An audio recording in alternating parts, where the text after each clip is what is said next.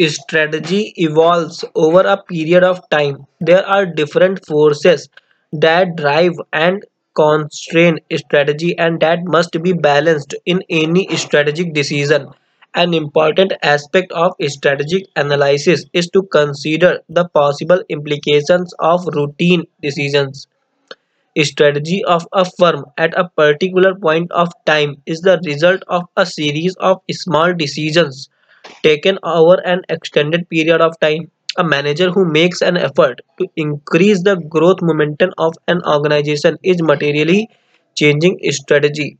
Strategy evolves from experience and needs constant review and revision as the results start showing up. Thus, it evolves over a period of time.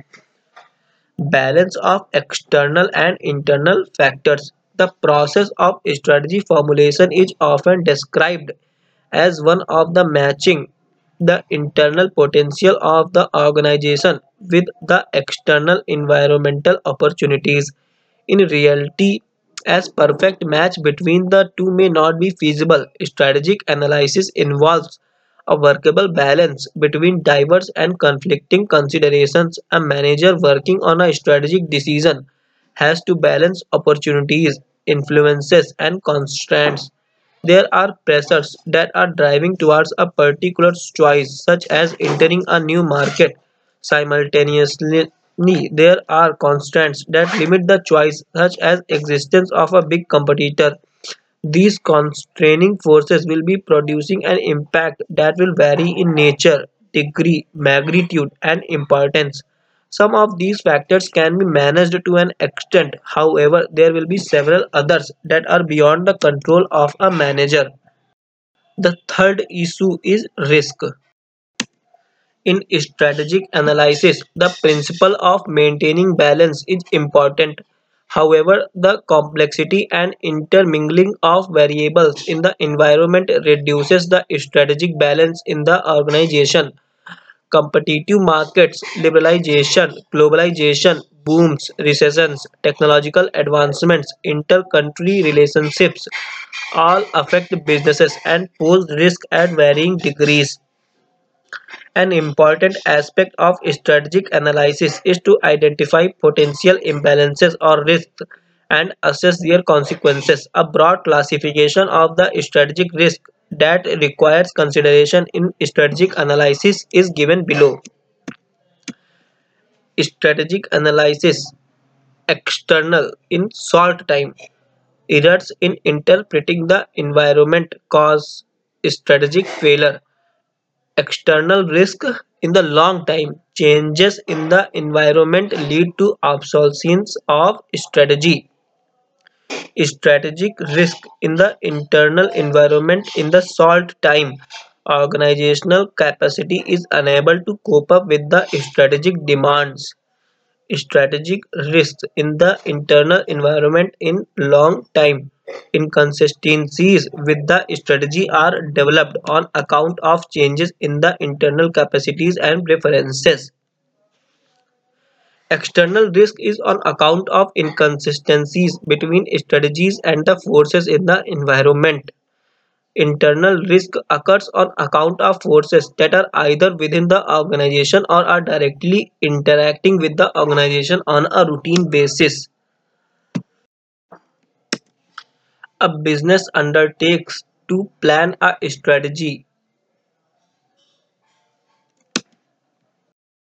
Broad list of analysis that covers both aspects of external analysis and internal analysis.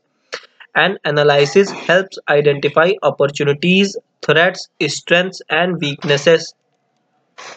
External analysis involves customer analysis, competitor analysis, market analysis, environmental analysis. Internal analysis involves performance analysis, determinants analysis, finance.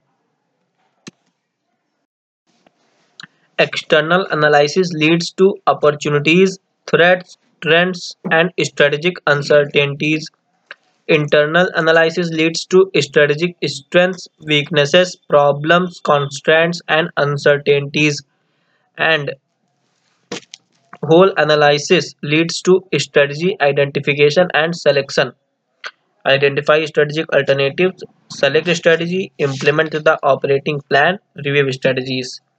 It is evident that industries differ widely in their economic characteristics, competitive situations, and future profit prospects.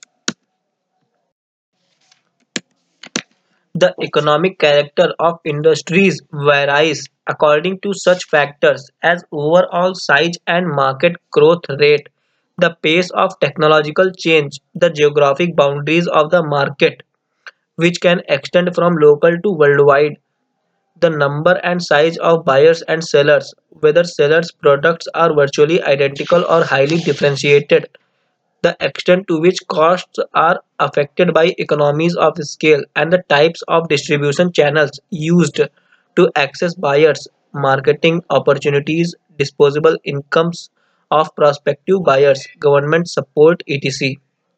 Competitive forces can be moderate in one industry and fierce, even cutthroat in another.